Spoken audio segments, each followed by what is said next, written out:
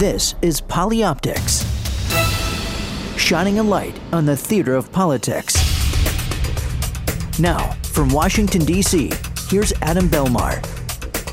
Thanks for joining us as we pull back the curtain on the events that shape American politics and drive the images and headlines. Polyoptics, the only show of its kind on the air today, and it's only on POTUS, Politics of the United States. Hello, I'm Josh King, sitting in the A chair today for Adam Belmar, who's off this week. Today, the mayor and the blogger. We speak first with Seti Warren, advance man, Navy veteran, and now mayor of Newton, Massachusetts, my hometown.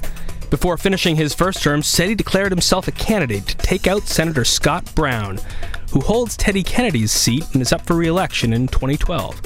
We'll talk about what went into that decision and why he bowed out. Then, we're going into cyberspace with Vanity Fair's blogger extraordinaire Julie Weiner. While still a student at Barnard, she became one of the voices of Wonkette, one of the first revolutionary political blogs. Then, still in college, Vanity Fair came calling. Today she works for Graydon Carter, part of the Condé Nast empire, keeping her eye on all things political 24/7.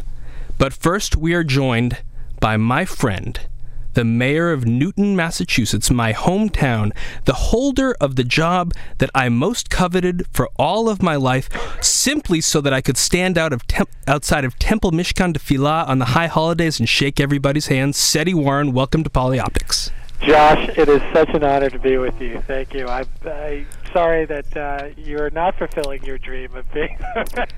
You can live vicariously through me. Seti, you look great in a yarmulke. I know you can pull it off just fine.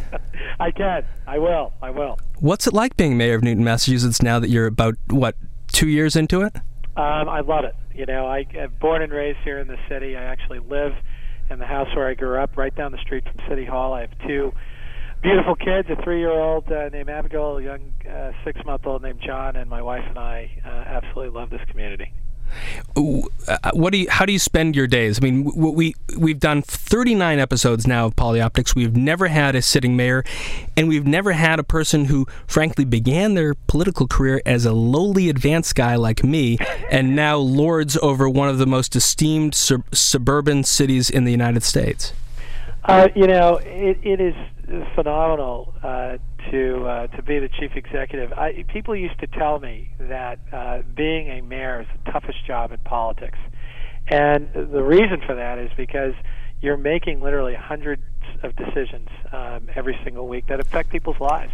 High-level policy to the pothole of the street and to the streetlight, to making sure that public safety and education are on the right track and financial sustainability is in place for the long term. So you're dealing with a wide range of issues, and the buck stops at my desk. And I know other mayors out there appreciate that challenge right now. We're in tough economic times, but Newton is a unique place, and we have a lot of community involvement and engagement. And in 2 years, we've done quite a bit to make sure Newton is on the right path.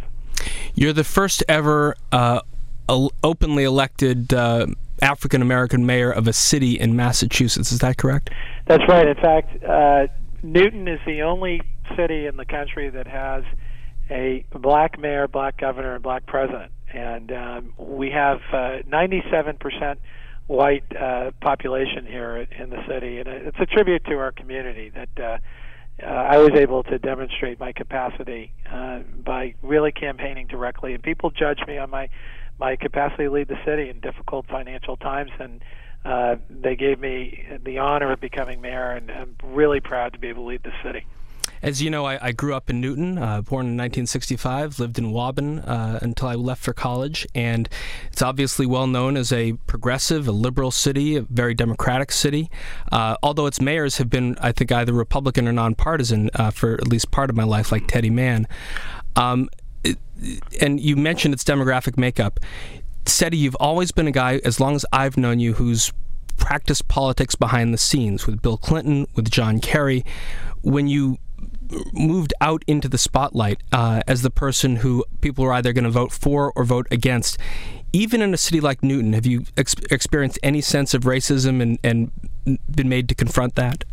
That's a great question. You know, when I was campaigning, the issue of race hadn't come up in a direct sense. It came up after I won, believe it or not. I think a lot of it is because of the attention that was paid me becoming the first popularly elected black mayor, and I think that our citizens really, appreciated the fact that they elected an African American to be their mayor without judging my skin color. And you and I, Josh, we go way back. Being advanced people, being behind the scenes really taught me quite a bit. Working for really one of the greatest presidents in modern history, I think Bill Clinton, and then of course John Kerry, who's a terrific leader here in the Commonwealth, senior senator, both of whom you have a chance to learn from and really look at how they make tough decisions. And those glimpses that you have as an advanced person, you get an up close and personal view of leadership style and the process of governing. It's having a front seat in history of history is amazing, and it's really helped me, guide the city in difficult times. Recalling, going through the times I had with both John Kerry and Bill Clinton.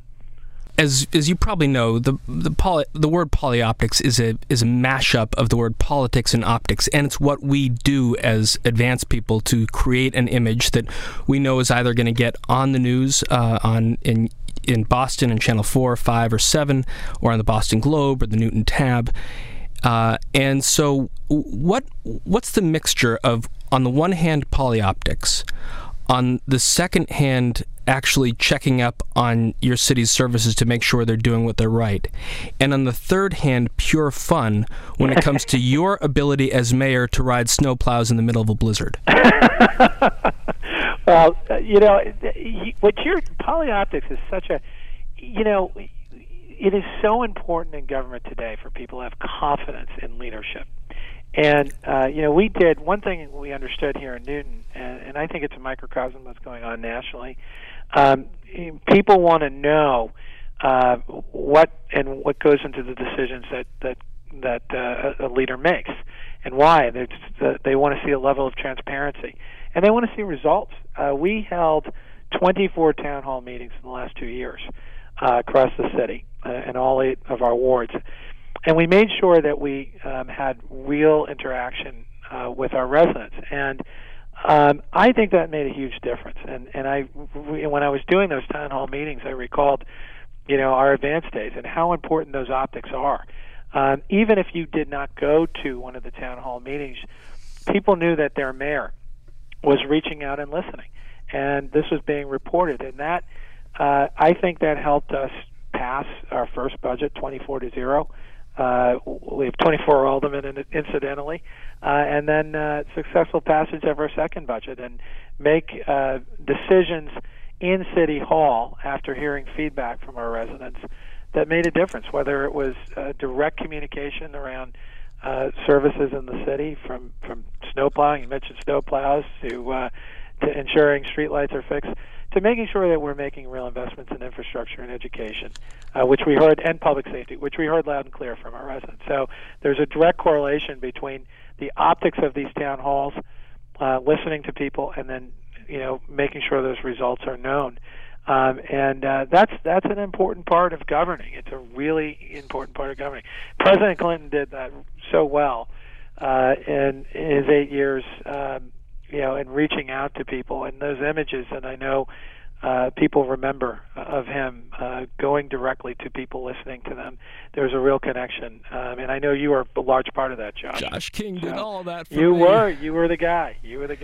So, Seti, a different kind of polyoptics. I think it's happening tonight at O'Hara's Pub in Newton, Massachusetts. Now, we watched another Massachusetts event happen in the Rose Garden. President Obama, Skip Gates, the beer summit. Are you going to be having beers with constituents tonight? Well, what I decided to do is bring office hours out to our community. We've got 13 villages here in the city of Newton. A lot of communities have one center. And they're distinct and they're different. They have different backgrounds, people. So what I decided to do is really take my office out on the road, and I've, want to generate some commerce in some of our business establishments and allow people to have access to the mayor. So we're doing that tonight, and looking forward. We've got some constituents who have signed up to talk to the mayor, and we'll be open for business out in the villages. The Wicked Local blog on the Newton tab is buzzing with comments about your pub crawl, and I can't wait to sort of hear how it's reported. I'm looking forward to that too, Josh. So, Seti, you are now firmly back in City Hall. I'll call it City Hall in the city of Newton, Massachusetts. Back from a foray into running for the United States Senate against Scott Brown. I want our listeners to hear some of your introductory video explaining your background as you got into the race. Sure. Hi, I'm Seti Warren, the mayor of Newton, and today I'm announcing my candidacy to represent Massachusetts in the United States Senate. Many of you don't know me. I'm probably about as well known as Scott Brown was at this point 2 years ago. But I'm announcing here in front of the home where I grew up, and where my wife Tassie and I are now raising our daughter. Because this is where I learned the importance of standing up for what you believe in. And over the course of the coming weeks and months, I hope to meet many of you in person or here online, where we can talk about the many challenges that face our state and our country. These times are not easy, but families like yours and mine have overcome challenges before. Seti, Teddy Mann, David Cohen, they served for almost a generation. What were you thinking trying to get into the U.S. Senate after 2 years in Newton? Well, Scott Brown has cast votes against the interests repeatedly of not only the citizens of Newton, but the Commonwealth over the course of his term. He has not in any way, I think, provided the leadership that we need in a junior senator. When I, over the course of the last 18 months or so, I knew that we needed to have someone that could really be a partner for Senator Kerry and not cancel his votes in investing in education, investing in real job creation here in the United States, protecting working families, protecting programs like Head Start and otherwise. And so I made the decision at that time that we needed that leadership, and I decided to run. There's an urgency in that moment, and there still is. I'm proud of the fact that I decided to run. I'm glad I had the chance to get out there and connect with communities all across the Commonwealth. It was clear that Elizabeth Warren had captured the imagination and really the attention of Democrats all over the country and in the Commonwealth, and that she was the right person to be the Democratic nominee. And I got out of the race in September. I'm glad I made the decision to do that. I have subsequently endorsed Elizabeth.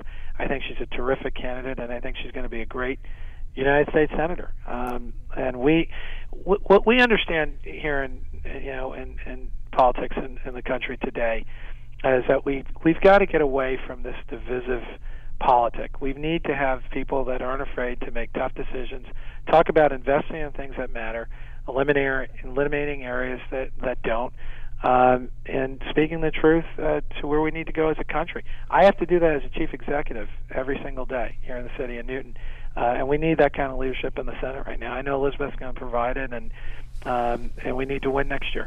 But Seti, let me take off my former Democrat aide hat and put on my Polyoptics hat and bow down to Scott Brown as a prince of Polyoptics with his Carhartt jacket and his pickup truck.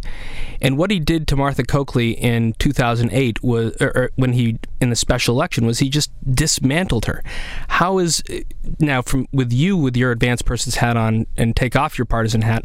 How is Elizabeth Warren doing as a Polyoptic candidate against a guy who really does sort of get into the red meat, blue collar electorate of Massachusetts? It's a great question. I think what Elizabeth has done very well is translated her her real advocacy and fight around consumer protection, around protecting the middle class and building it back into a candidacy. And she's articulate, she's passionate, and she's done a great job in talking directly to voters here in the state, and I think she's going to do an even better job next year. So I think she's onto something. I think she, I know Senator Brown has cast himself as a moderate, independent voice. It's hardly been the case. He's voted repeatedly with Tea Party elements down in Washington, extreme elements down in the Republican Party, and he's not been a moderate voice, and he hasn't been a fighter for the middle class. He's voted against things like community development block grants. I can go on and on. I think she's onto something. I think she's, from an optics standpoint and from a policy standpoint, I think she's translated her experience and her capacity to connect with people very well. We leave policy for Christiane Amanpour, Seti, just to be clear. She had a great job. You probably saw this. Her opening day, she was out at a tea stop.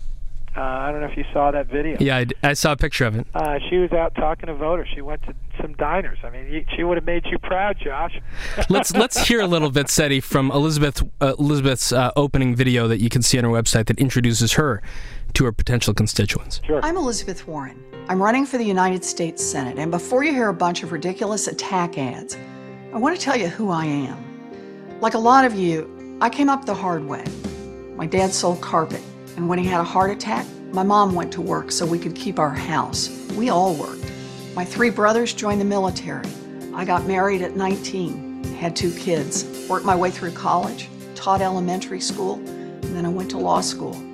For years, I worked to expose how Wall Street and the big banks are crushing middle-class families. It just isn't right. Seti, in your intro video, you talked about your dad and his service in the Navy and his work in Harlem and his growing up in Harlem, his work to desegregate lunch counters and help returning Vietnam vets. And Elizabeth, too, is relying on her biography to introduce her to candidates. How important are these biographical elements, and do they actually get into voters' heads as they think about who they're going to support? I think they are extremely important. I believe that voters want to get a sense of and the measure of a person. How did they come up? What's their background? What influenced them? My video, as you mentioned my father and his real dedication to others, growing up in a tough block, and then really giving me the capacity to do what I'm doing, as well as other young kids. He really devoted his life to other young kids like himself, and that really inspired me to get into public service. That's the reason why I'm sitting here as mayor of Newton. It's the reason why I joined the military after 9/11, did a year-long tour in Iraq, because I'm passionate about the country and about making a difference. The reason why I served in the Clinton White House with you and for John Kerry, and I think for Elizabeth, really telling the story of her background, how she came up, and what influenced her to be a real fighter for average people, for the middle class, as setting up this Consumer Protection Bureau against a lot of odds and a lot of people that said it wasn't in the interest of average, everyday Americans, which it is. She was a fighter for that, and I think that's what I think people want to know. They want to know what it really influences, what inspires, why are people coming into their living rooms saying, vote for me. It's extremely important. It makes a huge difference. As you contemplated what direction your life would take you after 9/11, you and I, we worked in the White House. We focused on what President Clinton was doing that day, that month, that year. We didn't really sort of get deeply into each other's backgrounds and your dad's own background and things that might have motivated me. But on September 11th, 2001, what went into your decision to enlist in the Navy Reserve and become an intelligence officer? And then, interestingly, this week marked the ultimate pullout of U.S. troops from Iraq. What were your thoughts as you looked at some of those pictures of camps that you probably worked in, served in, now deserted? After that horrible attack that day, I'd always thought about serving in the military after my father's service, my grandfather's service, World War II, my dad's service in Korea. And I knew it was time for me to step up for this country that I really care about, that I love, and put the uniform on. And I'm proud that I did. I ultimately ended up being deployed to go to Iraq from 2007 to 2008. as a Navy intelligence specialist. I was up in northern Iraq working with our Army up there. And, I'm proud of the fact I served along with other thousands of men and women in uniform as I saw those troops coming back. I'm so pleased that President Obama kept his commitment to end the war in a responsible manner. I'm proud of those that were there and those that didn't come back and their Gold Star families to make the ultimate sacrifice for our country. 1% of the population serves in the military now, voluntary force. And we should show our appreciation by making sure when those veterans come home, they have the right benefits, job opportunities.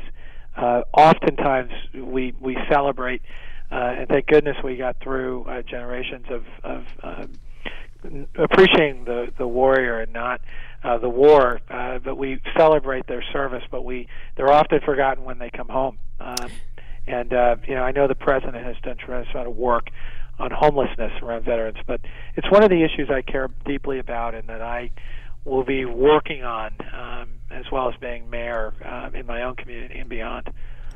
Seti, there's a huge movie about to open in theaters, War Horse, Steven Spielberg's cinematic vision of World War I. A elementary school in Waban, the Albert Edgar Ainger School, is named after a young lieutenant who actually lost his life from Waban in World War I. Are there plans in Newton to commemorate or memorialize those who served in Iraq and Afghanistan? We are. There's a memorial. There's two things happening. There's a memorial, 9/11 memorial, that will serve as a reminder of the sacrifice of those who lost their lives, not only during 9/11, but those who committed their lives to protecting our country. There is also a memorial we are going to build within City Hall and really refurbish to honor all the members of the military that have served from Newton. There's quite a huge number.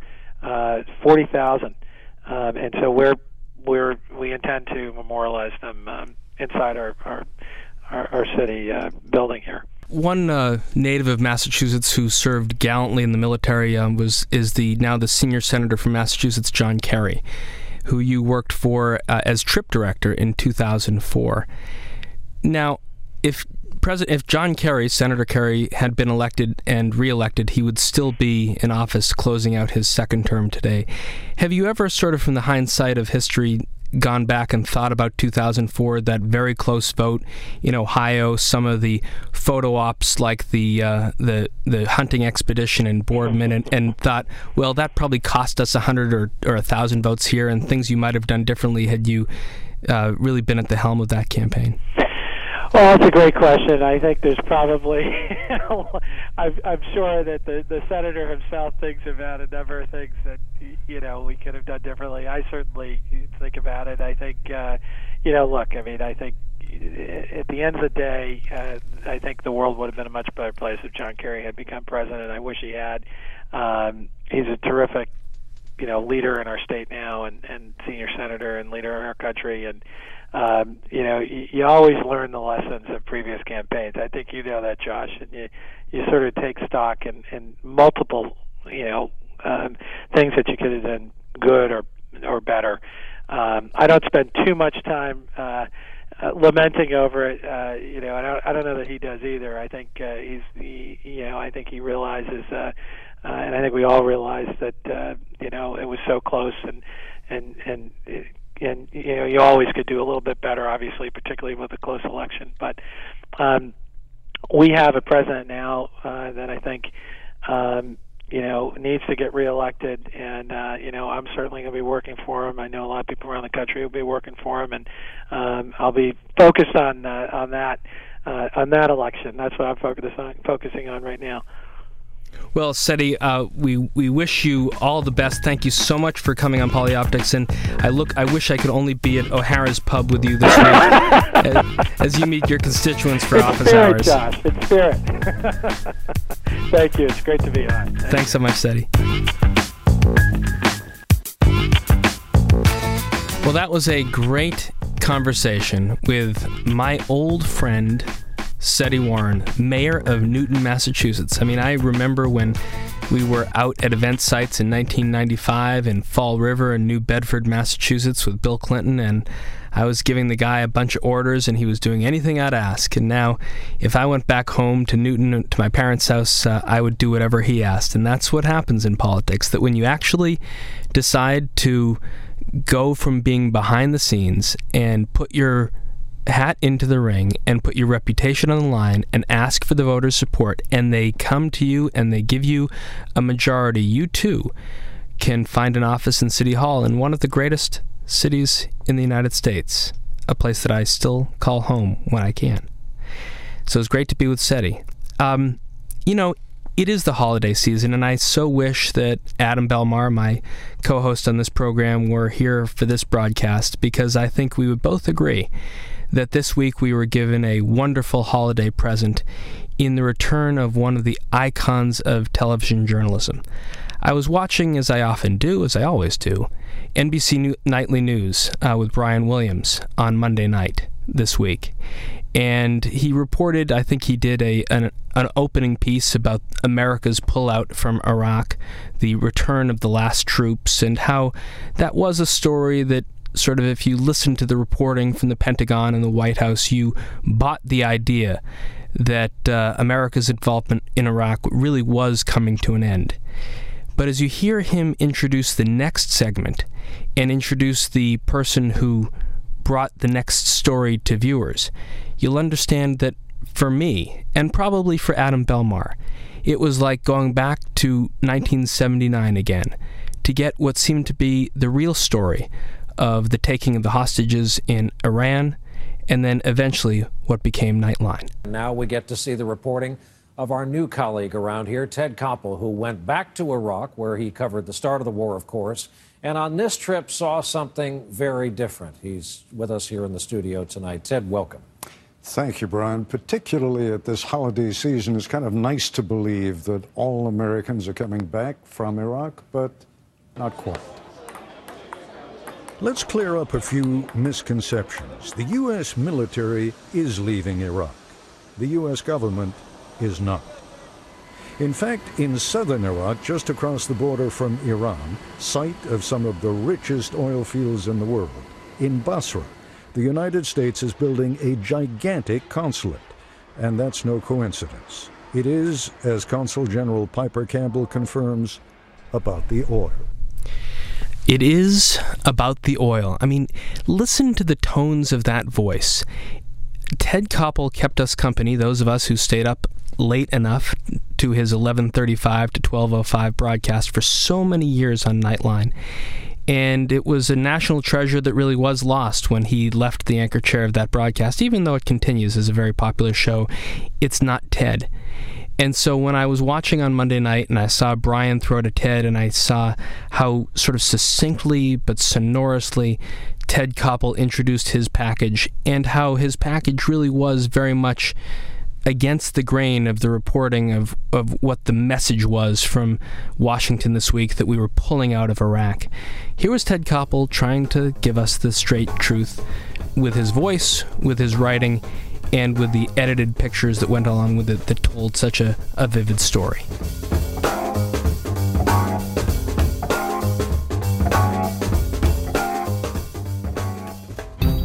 History in the making. Sirius XM 124. This is POTUS. 2012 is on. I have views, but they are different than the other candidates. I'm the one who opposed the Wall Street bailout. Both Mitt Romney and Newt Gingrich supported the Wall Street bailout. We have a choice in this race. You know, you have a choice between a panderer-in-chief, a lobbyist-in-chief, or a commander-in-chief. Game on. President Obama has adopted an appeasement strategy. Ask Osama bin Laden and the 22 out of 30 top al-Qaeda leaders who've been taken off the field, whether I engage in appeasement. Hear unfiltered coverage of the campaign every day on POTUS. As president, I'll end Obama's war on religion. The 8 years of Obama will truly make the country dramatically more difficult and have dramatically greater problems. I have a bold plan to try to get this economy going, to throw out the tax code, reduce rates. Their philosophy is simple. We are better off when everybody's left to fend for themselves and play by their own rules. 2012 is on. I am here to say they are wrong. POTUS.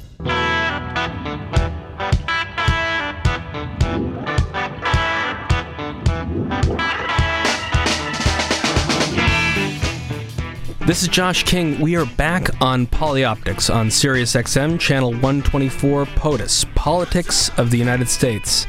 Our 40th episode, the last original episode we'll do this year. We will be on hiatus next week with one of your favorite episodes to repeat. And then SiriusXM, the POTUS channel, will be doing a year in review right before the new year. And Adam Belmar and I will be back in the first week of 2012 with another, hopefully 50 or so episodes of Polyoptics. And we are joined now by a very special guest, Vanity Fair's Julie Weiner. She runs the blog for Vanity Fair. She's a frequent contributor many times a day. Her background is incredibly interesting. And Julie, welcome, and thank you for joining us in Polyoptics. Thank you so much for having me. I'm really excited to be here. What have you been writing about today? Today, let's see, the end of the war in Iraq, which you were talking about earlier. And it's actually been kind of a slow day because I just finished preparing Vanity Fair does an annual Beefcakes calendar with hot Republican men photoshopped onto the bodies of firefighters, cowboys, models in swimsuits. So I was preparing text for that. If there was anything that was more polyoptic than that, I just do not know. Okay, I'll send you an email when it's online. So what are some of the Republicans who merited their face being photoshopped on a firefighter's body? Well, pretty much all the major players of the year, and some people who sat out the game, like Chris Christie and Mitch Daniels, but then all the candidates are there too. So Rick Perry is wearing a cowboy hat, John Huntsman, former candidate Herman Cain, and Mitch McConnell. Just all the heavy hitters. You had a very interesting piece that obviously caught my polyoptic eye this morning when I read it. You seem to have picked up on a very interesting piece of editing in a commercial that Governor Rick Perry has put on YouTube that he hopes to go viral. It is sort of a attack on Mitt Romney, and I want to hear the commercial and then get your take on it. Sure.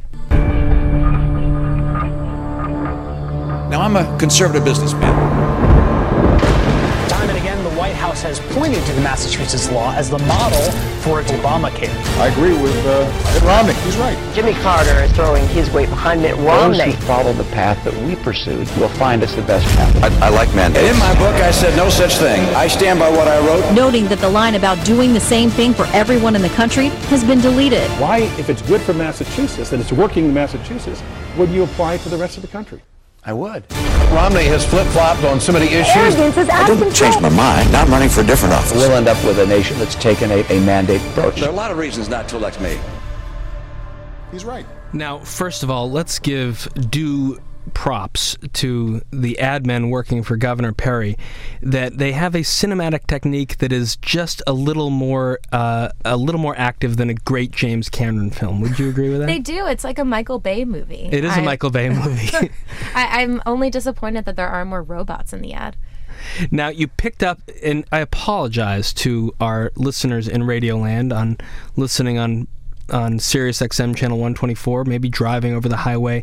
What you heard was the Michael Bay type music, the Michael Bay type editing, and interestingly, Julie, you picked up on a picture that you'd seen before in this ad. I did. A really striking image that comes towards the end of the ad, that's sort of like the climax of the advertisement, is Mitt Romney looking into a mirror, and in the mirror, Barack Obama's image appears. And I noticed that that picture is actually photoshopped. It used to be, of course, Barack Obama looking into a mirror and seeing Barack Obama's image. But the Perry people photoshopped Mitt Romney looking into the mirror. And I realized that the photo had come from the official White House Flickr feed that has daily updates from official White House photographer Pete Souza taking pictures around the White House. And that is the origin of the ad. Now, have I found such a soulmate that another person who spends their day watching Pete Souza's Flickr feed of from the White House photo office? It's very entertaining. I am especially enthralled by all pictures of Beau Obama, who is a bit of an obsession of mine, but also pictures of the president are fine. I mean, quite seriously, having worked in the White House during the Clinton years, my partner Adam Belmar worked during the Bush years. These were years somewhat before some of the advent of digital photographic tools like Flickr, and before a photographer like Pete Souza. And so there is some agreement between President Obama, Michelle Obama, the family, and Pete that they will make a lot more of their personal lives known through these still images that get, because they're government property, get shared with the American people. Mm-hmm. They're great. The images are they're really lovely. They really make me feel like the Obamas are my Facebook friends. I see pictures of them at Christmas and pictures of Joe Biden and Barack Obama high-fiving. I think it makes them very likable. I love following that feed. What other things are you following during the day, and how do you sort of decide what you're going to put up on the blog? I read Mike Allen in the morning, a playbook email, and then I check large aggregator sites, the Daily Beast and the Huffington Post, Politico and The Hill, and then I'll always read the front page in the New York Times and the Journal to sort of get a sense for what's going on. I try to put up something in the morning that's fresh that day, as opposed to something that happened late last night. But usually I just try to latch on to whatever everyone's going to be talking about on their morning commute and talking about when they get into the office. Oh, God, did you see that Ron Paul ad? Stuff that is going to have people talking. What's your editorial process? How long does it take to create a post, and who else puts their eyes on it beside you before it goes live? It totally depends how long it takes to create a post. Something like the Rick Perry advertisement took me only 15 minutes because I was nervous that somehow there was another person who was as familiar with this Flickr feed as I was, and they were going to scoop me. So only would have been me. Right, so. Unless you were working that day. So that I worked very quickly. Sometimes like longer things I see a picture of Donald Trump. I did a large slideshow, pictures of Donald Trump's hair from 360 degrees, and annotated what I believe to be medical explanations for why his hair was the way it was. And that do tell. Well, a colleague of mine, Bruce Handy, spent a pretty long time analyzing his hair and thought that it was either a wood grain tattoo on his scalp or something called a double comb over. So hair from the back flipped forward, and then hair from the right flipped forward over to the left side. So it was like a quilt of hair. So I talked a lot about that. And does the CIA or the National Security Agency imaging office, can they sort of put together a composite? I'm not really at liberty to say. Okay, fine. So that will take something like 2 hours, but usually the norm is about half an hour, 45 minutes. Let's listen to a recent pronouncement by Mr. Trump, and I want to get your take on it. Well, the Republicans, Neil, are very worried that I'm going to run as an independent, and I certainly have looked at it. I even, in my new book that just came out, I disclosed in the financial disclosure my net worth and my cash and my assets and lots of other things. And I am looking at it if the Republicans choose the wrong candidate, which is a possibility, and if the economy continues to be bad, which I think it will be because we have incompetent leadership. Julie, you work for Graydon Carter, Vanity Fair magazine. Donald Trump is a longtime subject of that publication, yes. And you get a lot of mileage out of it.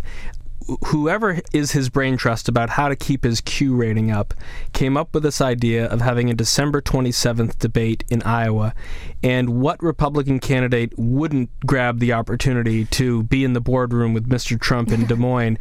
And it seems like the Republican candidates somehow found a little spine to say no, didn't they? It seems like everyone. Yeah, except Newt Gingrich, who will take any opportunity to say anything, and Santorum, who really has nothing to lose. So he ended up pulling out, which was a bit disappointing. Although I must say, I'm very glad that I did not book tickets to Des Moines to be there on the 27th. But yeah, I can't believe he finagled his way out of that debate. It's really interesting. Well, he will figure out different ways to stay relevant in the race, I'm sure. And, people are saying that if Gingrich does get the nomination, that it does really open up the door for maybe a serious third-party candidate like Mike Bloomberg, mm-hmm. or just the notion of a novelty like Donald Trump running again. I think the thing about Mike Bloomberg and Donald Trump, well, the thing about Donald Trump is that he is a narcissistic clown. But I think Michael Bloomberg, I don't know how much interest he has in running a national campaign. I think he's very happy on the Upper East Side in his baronial townhouse. I don't know how well he'd do traveling the country and talking to corn farmers in Iowa. I can't really see it. You are such a Vanity Fair blogger. How long have you been at this? Almost 2 years. What were you doing when you started?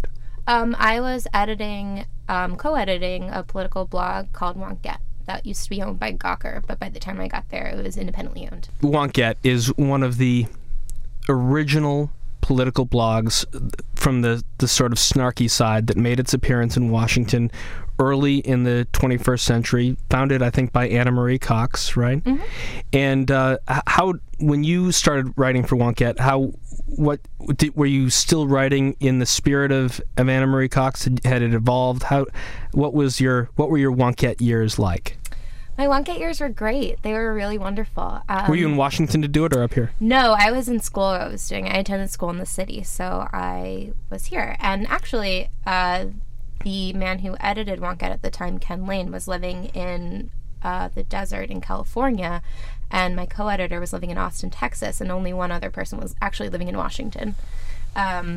So they were great. I really liked it. I thought it was so much fun. I used to be such a Wonkette fangirl, and to work there was really so great. We had a lot of fun talking to each other in chat rooms about the news of the day and laughing and just sort of competitively trying to make each other laugh. It was great. And to work there before you were even graduated college. Right. It was a great after-school job. I mean, did you feel like, Wonkette it created a certain kind of chattering class in Washington, and there you were up in Barnard, and you were sort of keeping this chattering class going. How did you? And you said your editor was in Palm Springs and Austin. How did it feel to be sort of affecting the dialogue in Washington so far away? If I affected the dialogue at all, I was very removed from that dialogue, being a 19-year-old college student in Morningside Heights. So I'm not sure I'm really too convinced of that, but I will say that it's a lot of fun. And for example, when I went to Washington last April to go to the Correspondents Association dinner with Vanity Fair, I did know a lot of people in DC through Wonkette who were much more familiar with Wonkette than they were with Vanity Fair even, which is the one place that was true. So it was cool. It was great. So what's the mandate that you have from Graydon Carter and the other editors at Vanity Fair to keep the blog going? What are you trying to do through the postings that you're putting up? Well, I think that part of the raison d'etre of the Vanity Fair website is to draw on Vanity Fair's very specific tone and access to really create original content. So trying to put up the funniest essays or the most informed cultural criticism or the best photographs. We're not going to scoop the Huffington Post or the New York Times. We really have no interest in doing that. It's just trying to really be a place that you can find gems. Every article should be something great that you want to tell someone else, oh God, there was an amazing essay on VanityFair.com, go read it. So we're never going to be the first read of the day, but I think we are the best read of the day. And someone made the decision to take your piece from this week about the Rick Perry ad and call it a Vanity Fair exclusive and put it really on the homepage of VanityFair.com, right? I called it an exclusive because it was, but yes, it was put on the homepage by my editor. Chris Rouser decides what goes on the homepage, so I came up with the word exclusive. Of course. You said that so important to the blog is being able to write in the Vanity Fair tone. Mm-hmm. And how's the tone sort of absorbed by you as a writer with whatever training you had? And you were writing sort of in one tone or with one approach at Wonkette. What's the education process to create a Vanity Fair writer?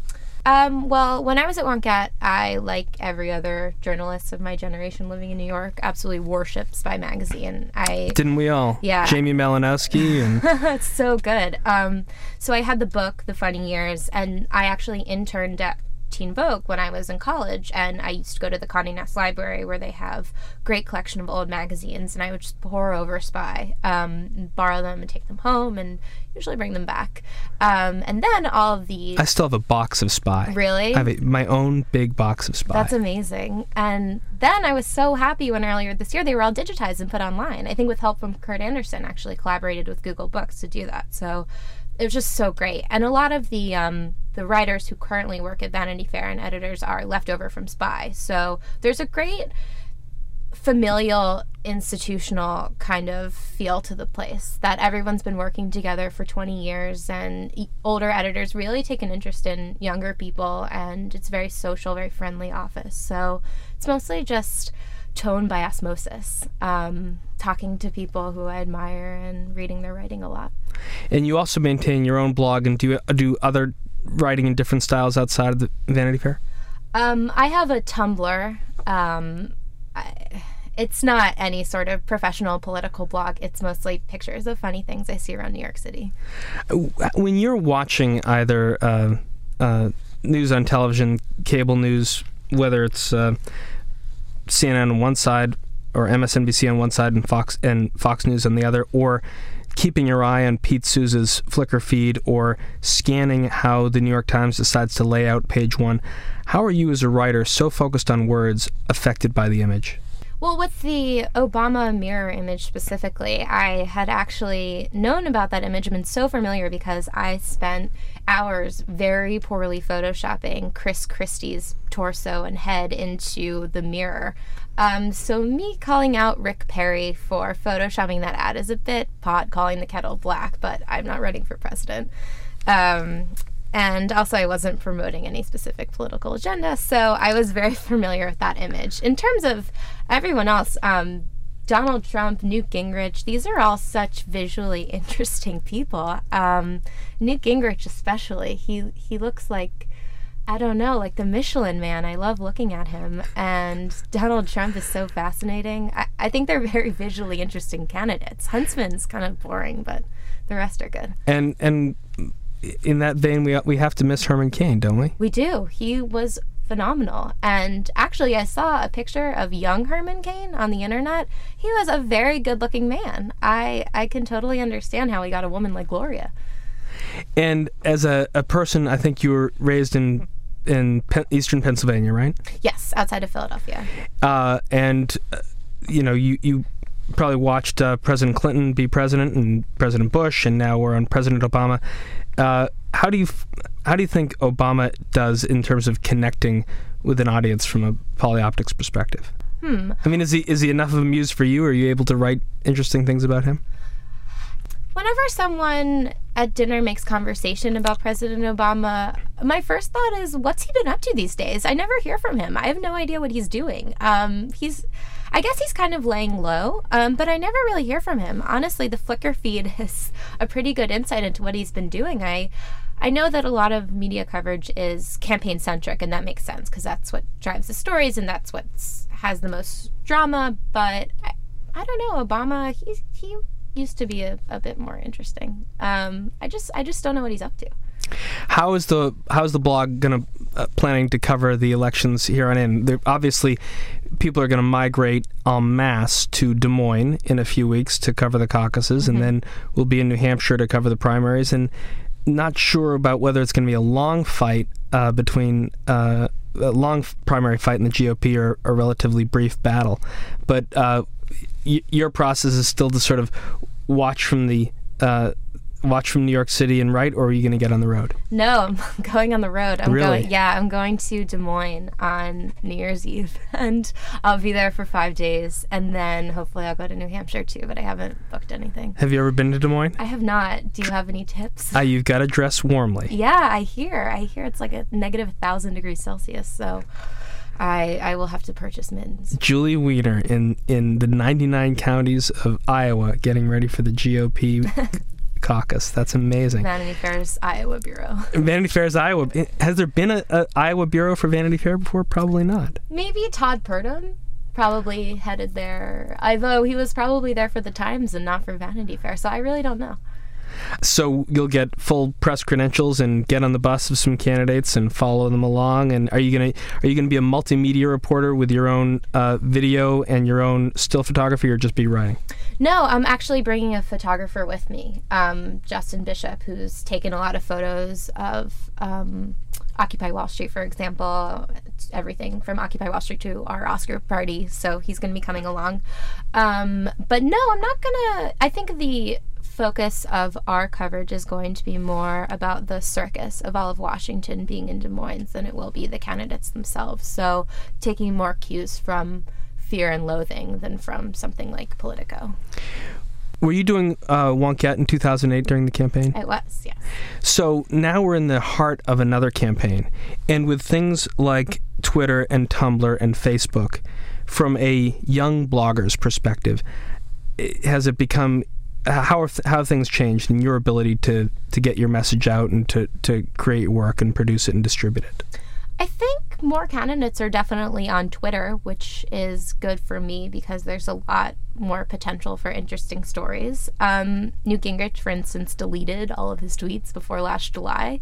That was an interesting move. But for the most part, I find politicians' Facebook's page and Tumblrs, to the extent that they have them, very dry, usually run by a social media consultant who isn't going to say anything too risky. But Newt Gingrich is a rare exception where he is very opinionated on Twitter, and his Twitter used to be great. I mean, he doesn't tweet like this so much anymore, but last spring he went on lengthy, I don't know, almost like Proustian reflections about remembering eating Easter candy and his wife telling him that Reese's eggs have too many calories, and he talks about dinosaurs. He's sort of like a lost boy. So I think Twitter lends itself really well to the things that he talks about.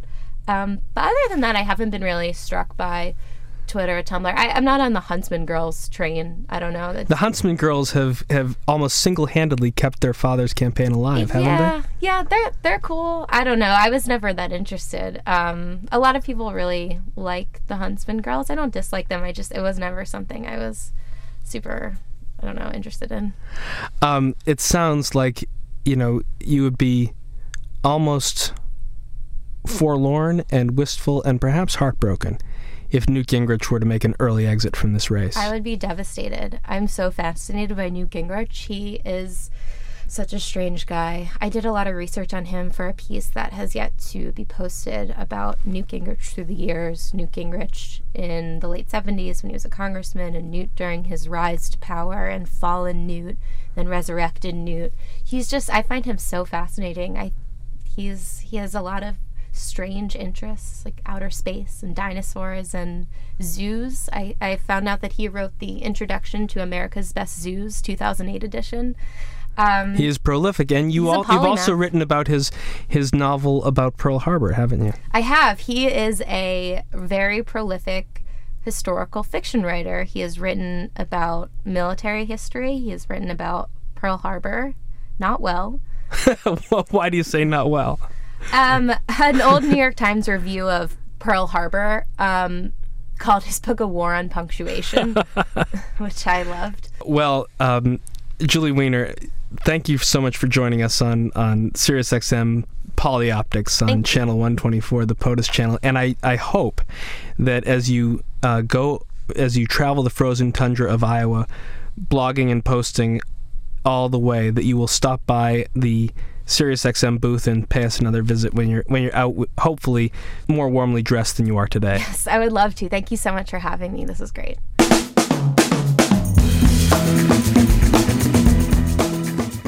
Well, that was different. I think the last time that Adam Belmar, my co-host, hosted this program when I was not here, his guest was Sam Donaldson for the full hour. And you couldn't go to more opposite extremes from Sam Donaldson, a legend of television journalism, a person who's been in the national psyche going back into the 70s, to Julie Wiener, who is certainly carving a new path with VF.com and their blog, and applying the sort of Vanity Fair tone to 24/7 coverage of the campaign, and you certainly hear some of the tone and perspective that it's applied to that. But it is interesting to think of the spectrum of people that Adam and I have been able to talk to this year, from Sam Donaldson to Julie Weiner, Ann Compton of ABC News, Antoine Sanfuentes of NBC, Tony Blinken, Vice President Biden's national security advisor, Ari Fleischer, the former White House press secretary, Brian Stelter from the New York Times covering media, Chris Lehane, Democratic master of disaster and screenwriter behind Knife Fight, David Hume Kennerly, the Pulitzer Prize-winning photographer, Dee Dee Myers, President Clinton's press secretary, Don Baer, President Clinton's communications director. The list goes on and on. We've had, I think, about 40 episodes in this, our first year of Polyoptics. Each one of them has allowed us to explore sort of a different angle of people who serve in government, run for office, and the people who cover that journey from different perspectives. The photojournalists, the writers, and now the bloggers. And from people like Ted Koppel, who come back onto the stage and remind us how much something like Nightline helped us bridge the 70s and 80s and 90s and into 2002, a real new practitioner of a different kind of journalism and polyoptics, Julie Weiner. It's all mashed up in the same cauldron of what we call reporting on political activity. Thank you so much for spending time with us this year. On behalf of my co-host, Adam Belmar, I wish you a very happy holiday. See you in 2012.